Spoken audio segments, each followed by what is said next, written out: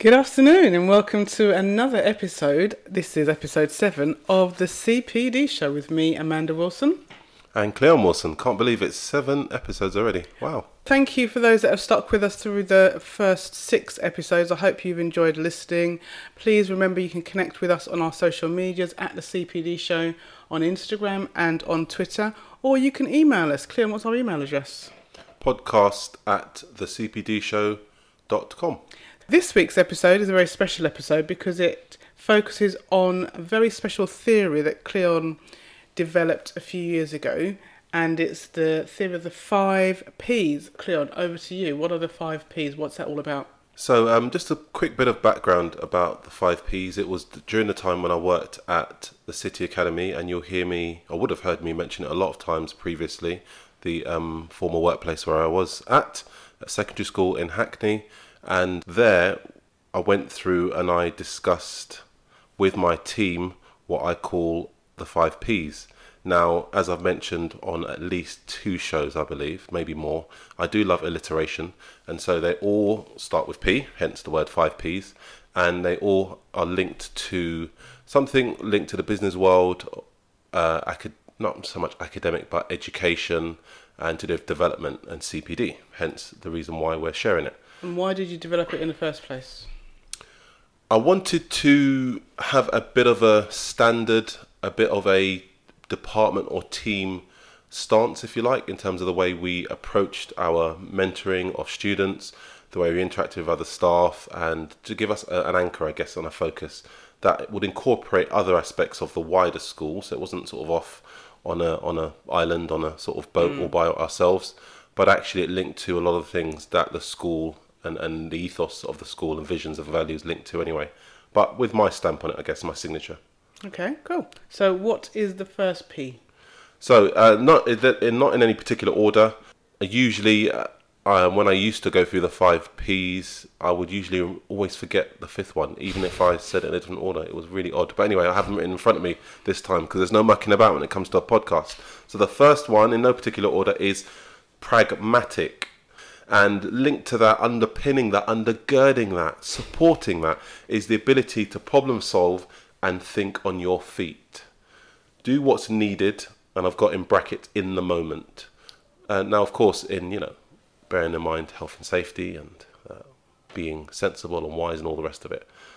Professional judgment, I guess. And as I say, being able to problem solve and think on your feet. Pragmatic, P number 1. So pragmatism is also known for being practical and focusing on things that are realistic. So how would you put that into a work context? A lot of the aspects of pragmatism, and I'm just trying to kind of go back in my mind to those times, I think a lot of it on a day-to-day reality basis was linked to the mentoring side of work. Because the role was twofold. It was mentoring and supporting students, and it was also managing the behaviour system. So you were kind of partly the person who would build rapport and try and get the students on side, like I kind of mentioned last week. But then the other part, you'd need to be a kind of strict parent, if you like, and administer discipline in that sense. So thinking on your feet, trying to solve problems and reacting in the moment is, I think more it was about not being so much of a robot and going always by the kind of policy and procedure line, which I think was overdone a lot of the time in that school. But it was also to be human, to be understanding, to be compassionate at times, and to add that pragmatism that helped to support students and helped with problem solving any issues or challenges, of which there were daily, sometimes hourly challenges and issues. That's the first P. What's the next one? So the next one, they're all very dear to my heart, but particularly the next one was about being proactive. And that should hopefully really speak for itself. But being a leader at the time of a department, quite a large department, I managed quite a few people, lots of different skills and backgrounds and ages and stages of life and professionalism and whatever. There would sometimes be a sitting back and just letting others more senior or more experienced just get on with it. But I tried to get everyone to be leaders and to have some leadership responsibilities in different ways and different shapes and forms. And being proactive was about bringing solutions to the table. We'd have a weekly department meeting which every department had, but I remember our department in particular, they tried to kind of railroad that and stop those meetings and just have us doing the mentoring and the behaviour support work and feel that we weren't as important, if you like. That's the message I got back. But I really pushed and was proactive, I guess, in that sense, to try and get that back on the table as a meeting slot in during the school day, and to bring solutions to the table for everyone around. I was never the person who was always the one giving the orders, always calling the shots. I wanted to be the kind of leader that could be away on a course or for a weekend or for a week or however long, and things would keep turning. Things wouldn't fall apart.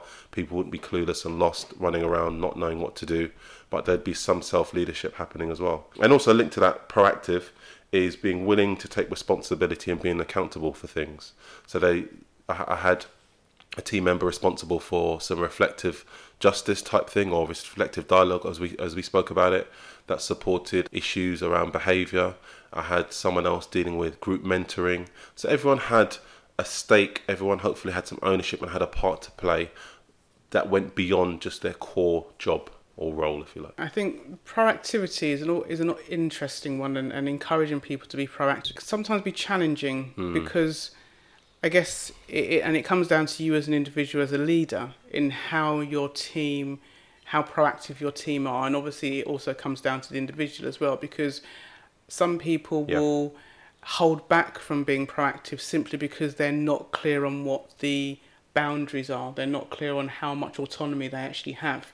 And so they might have an idea, they might see something that needs doing and think, I should be proactive. However, what will be the consequence of me doing that thing, making that decision? And I think it's very important that in order to develop a team that are proactive, they understand the parameters in which they're able to work within. I mean, that's exactly what it is. And the parameters really do need to be set, and it needs to be made really clear. Because I think what you're kind of suggesting is that people may go off and just do, either willingly or unwillingly, go off and do the wrong thing, or maybe go beyond boundaries or that kind of thing. But it's important, as you say, to set those parameters. And also, sometimes it's just about idea sharing and just being willing to just offer up suggestions, offer up ideas.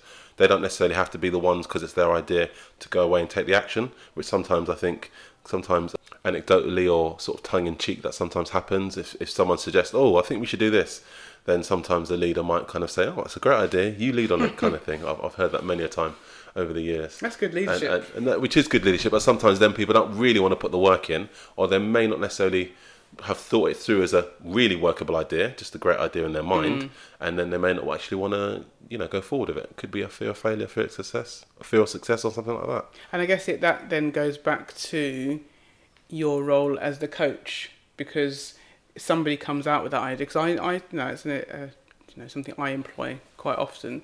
Somebody comes to me with an idea which is good, and I think is potentially workable. It's okay, go away, put an action plan together, let's come back and talk about it. Because if somebody has got to the point where they've thought, this is a really good idea, then to some extent they're the best person to then begin to take that idea forward.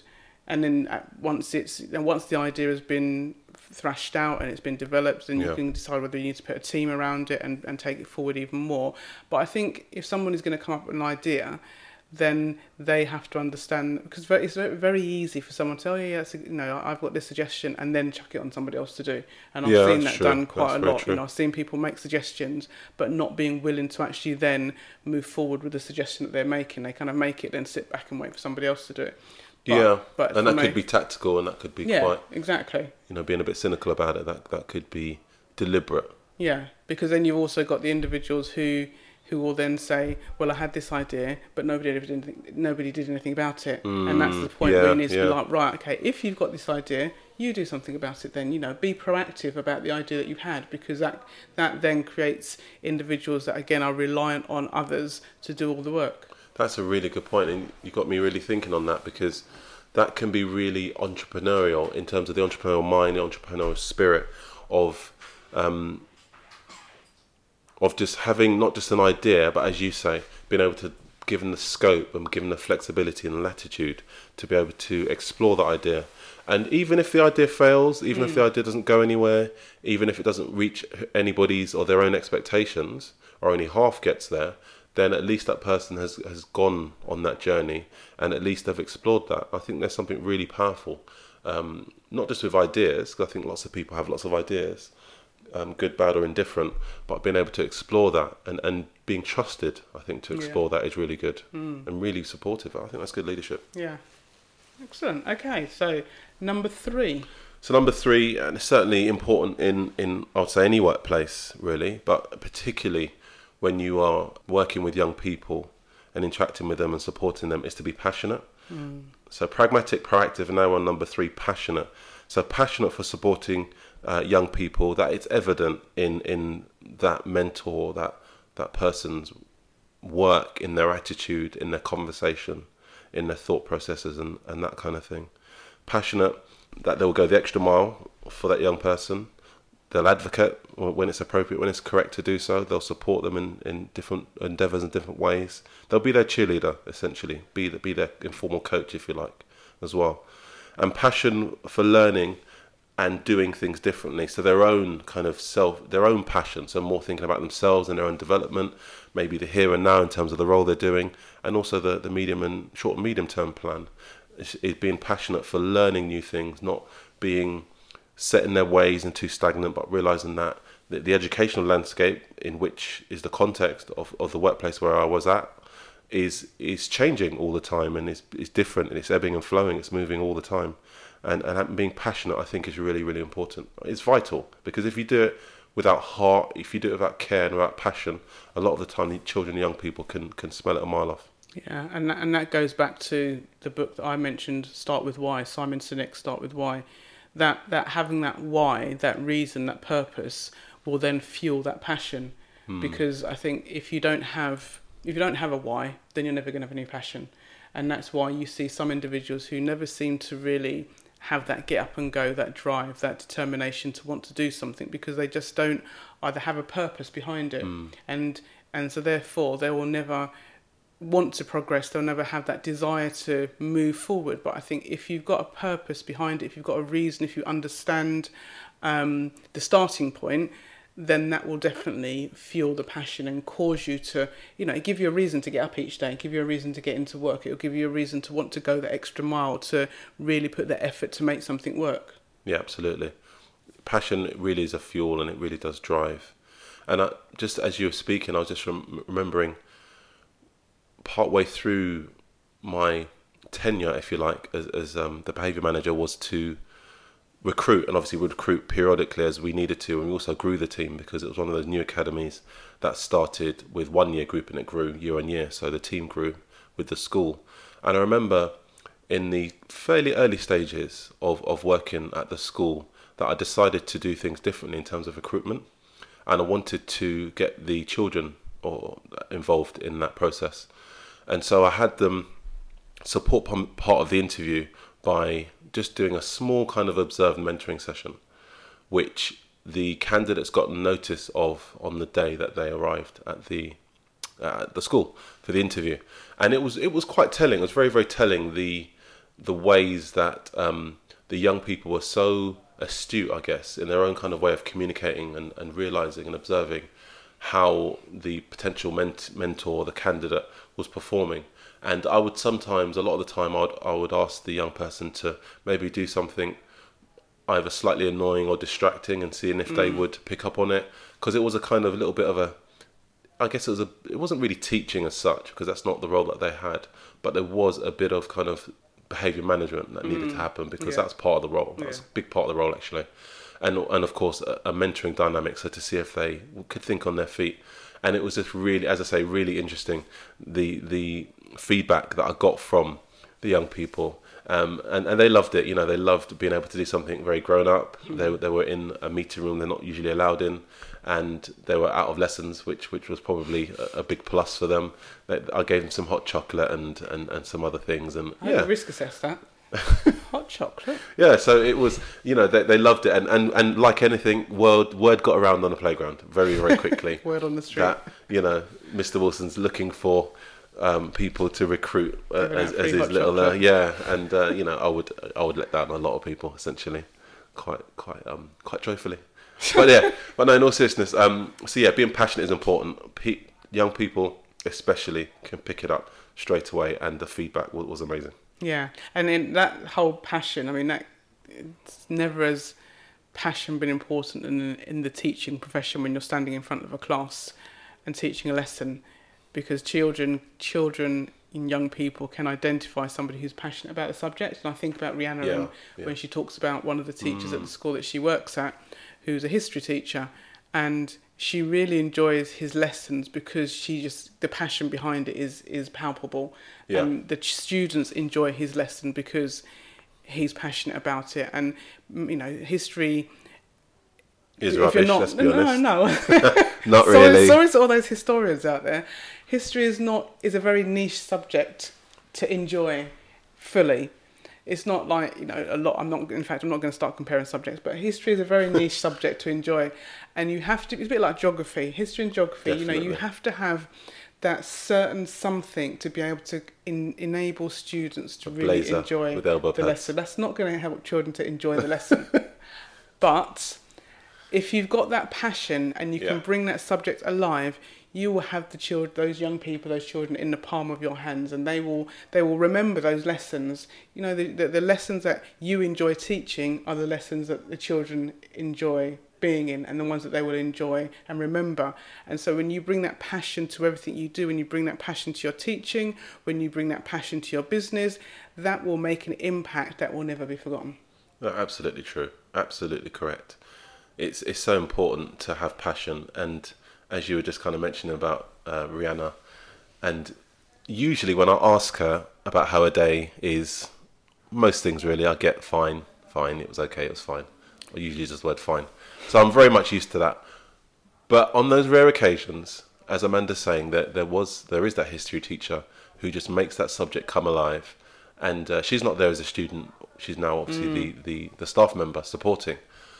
But she gets something from it, and she's enthused. And when you have that dynamic, it is amazing. And I can remember being on patrol, as we called it, or active classroom support, we used to call it, ACS, where a staff member happens quite often in secondary schools. A staff member every period would have the duty of going around the school and just making sure, order and discipline is maintained and restored or whatever. That kind of stuff, just make sure it's all tickety-boo around the school, and if there's any problems, then deal with students, take them out, blah blah blah. So I would do that duty quite a lot of times around the school, and I would pop into lessons often, and we would be tasked or encouraged to feed back real positives that we've seen in the classroom, whether it be a great response from a young person, a student, whether it be a great bit of teaching, whatever.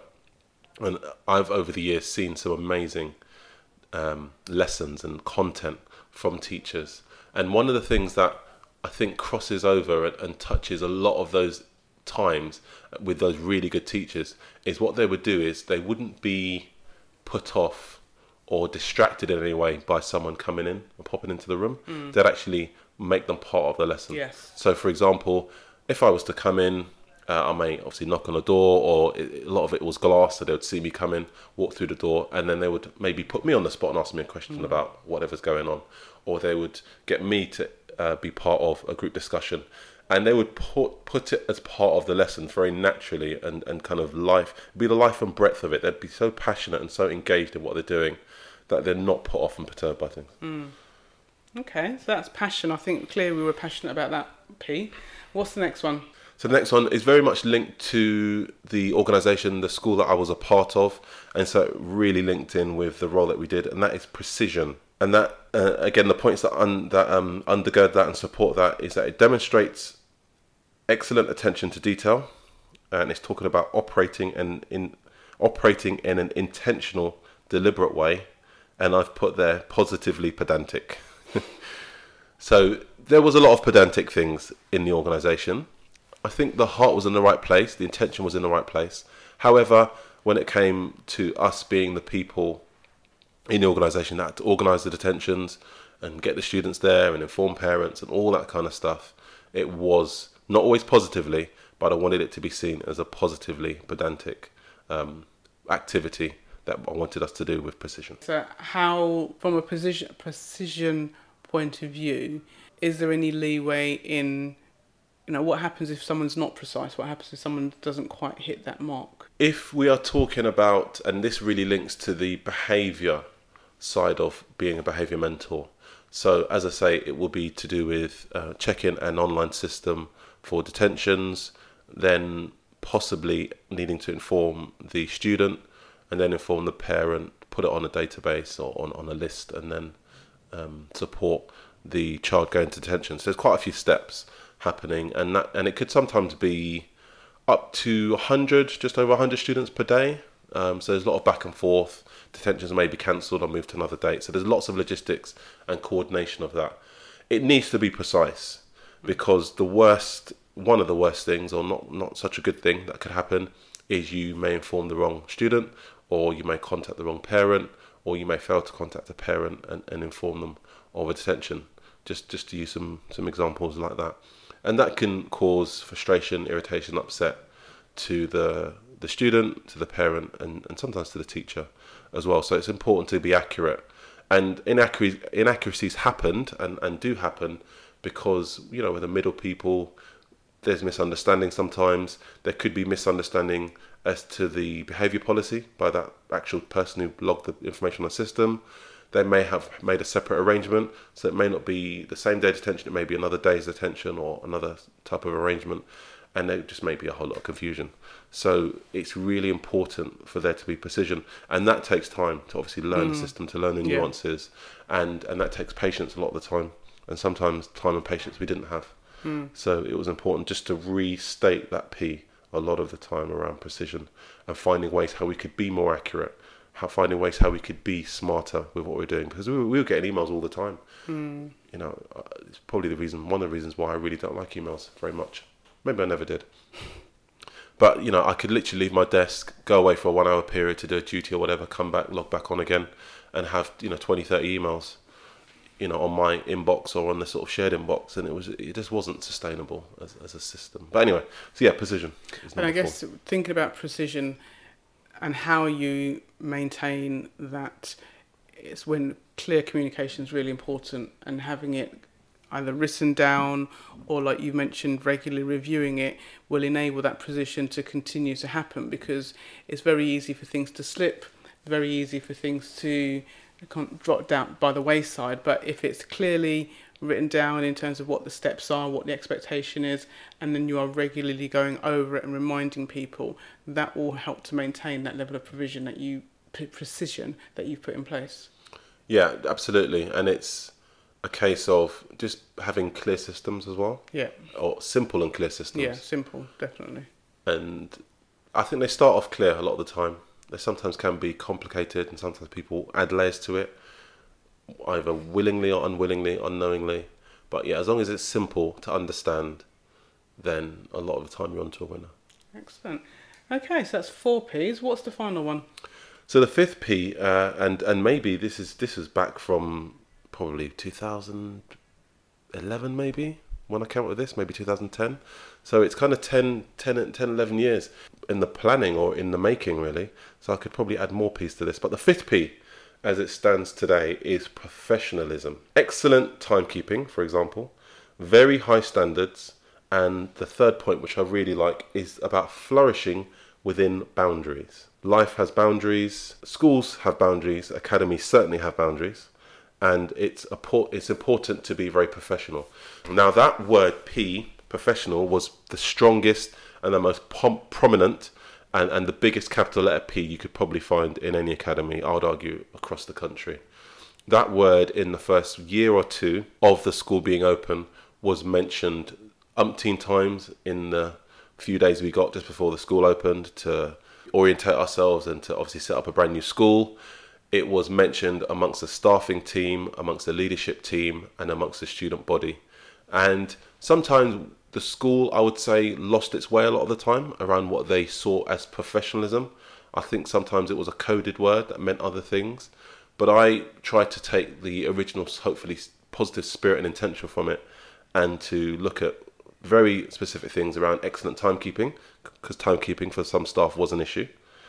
High standards, because level of standards was an issue. And about flourishing within boundaries, because being out of boundaries and being, a little bit unflexible or inflexible with boundaries was also a concern. Excellent. So there we have it. 5 P's. Pragmatic, proactive, passionate, precision, and professionalism.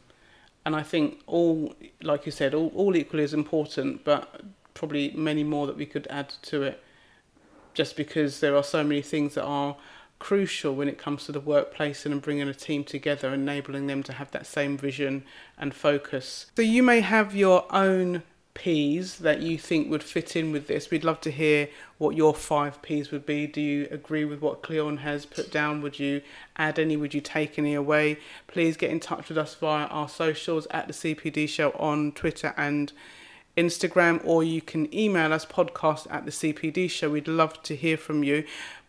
Cleon, we are in the final throes of today's show, and as usual, we have our final thoughts. So with my final thoughts, I thought about my final thoughts a bit more over the last few days, and what I am going to be doing with these final thoughts is I'm going to be sharing a quote or two from my Instagram feed, which is at Leaders Lessons, and this one I posted this morning, and it is talking about being uncomfortable, really, but it mentions the word comfort in it. And the quote is, I cannot remember where I got this quote from in terms of the original source, but the quote nevertheless is, "Great things never come from comfort zones." So I remember when I went on a school trip, it was more like a residential, really. It was for a week in Wales and Abu Dhabi, as we used to do when Outward Bound was open. I think, is Outward Bound closed? Maybe it's the other one that's closed. But anyway, in Abu Dhabi. And we did lots of rock climbing and those kind of typical things that you do in that part of the world. And one of the things that I hadn't really come across, and I really should have done by that time, was about comfort zone.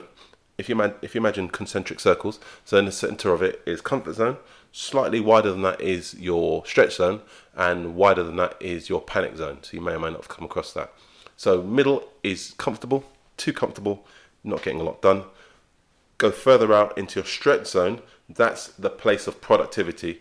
That's the place where you're moving from things are good to slightly greater. You don't want to completely panic yourself, because then it's fight, flight, or freeze situation.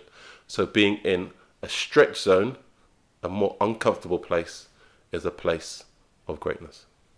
Excellent. I don't think I'd heard of that comfort zone. So comfort zone, stretch zone, panic zone. panic zone. So the context was talking about, I believe it was not just rock climbing, but that was particularly one of the most nerve-wracking things that a child at 11, 12 would never have done before, would never have left London before a lot of the time.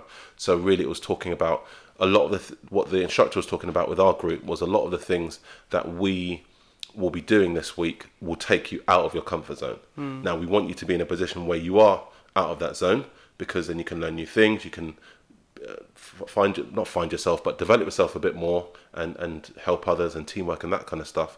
So we want to bring it around this place, which is your stretch zone, where you start learning and appreciating other things. But if things get too uncomfortable and you get into your panic zone, then let us know that, or let us know how you're feeling, and then we'll try and bring you back into that middle space. So that's what they explained, and it was really powerful actually. And I remember taking a picture of that because it was on the wall in our little team talk area. And yeah, something that I use from time to time. And it's yours for free, listeners. Great, thank you. That's a great way to end the show. Thank you very much for listening. This is Amanda Wilson signing off. See you in the next show. And it's Cleon Wilson. I am off. Goodbye. Take care.